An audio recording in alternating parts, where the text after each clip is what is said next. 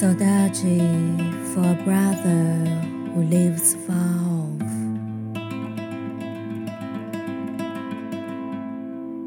Saudade for a childhood waterfall.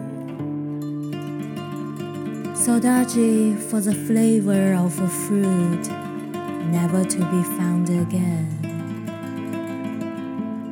Saudade for the father who died, for the imaginary friend who never existed.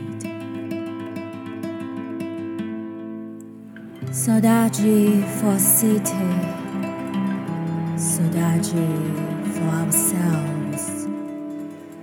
When we see that time doesn't forgive us, all these saudades hurt. But the saudade that hurts the most is the one for someone beloved.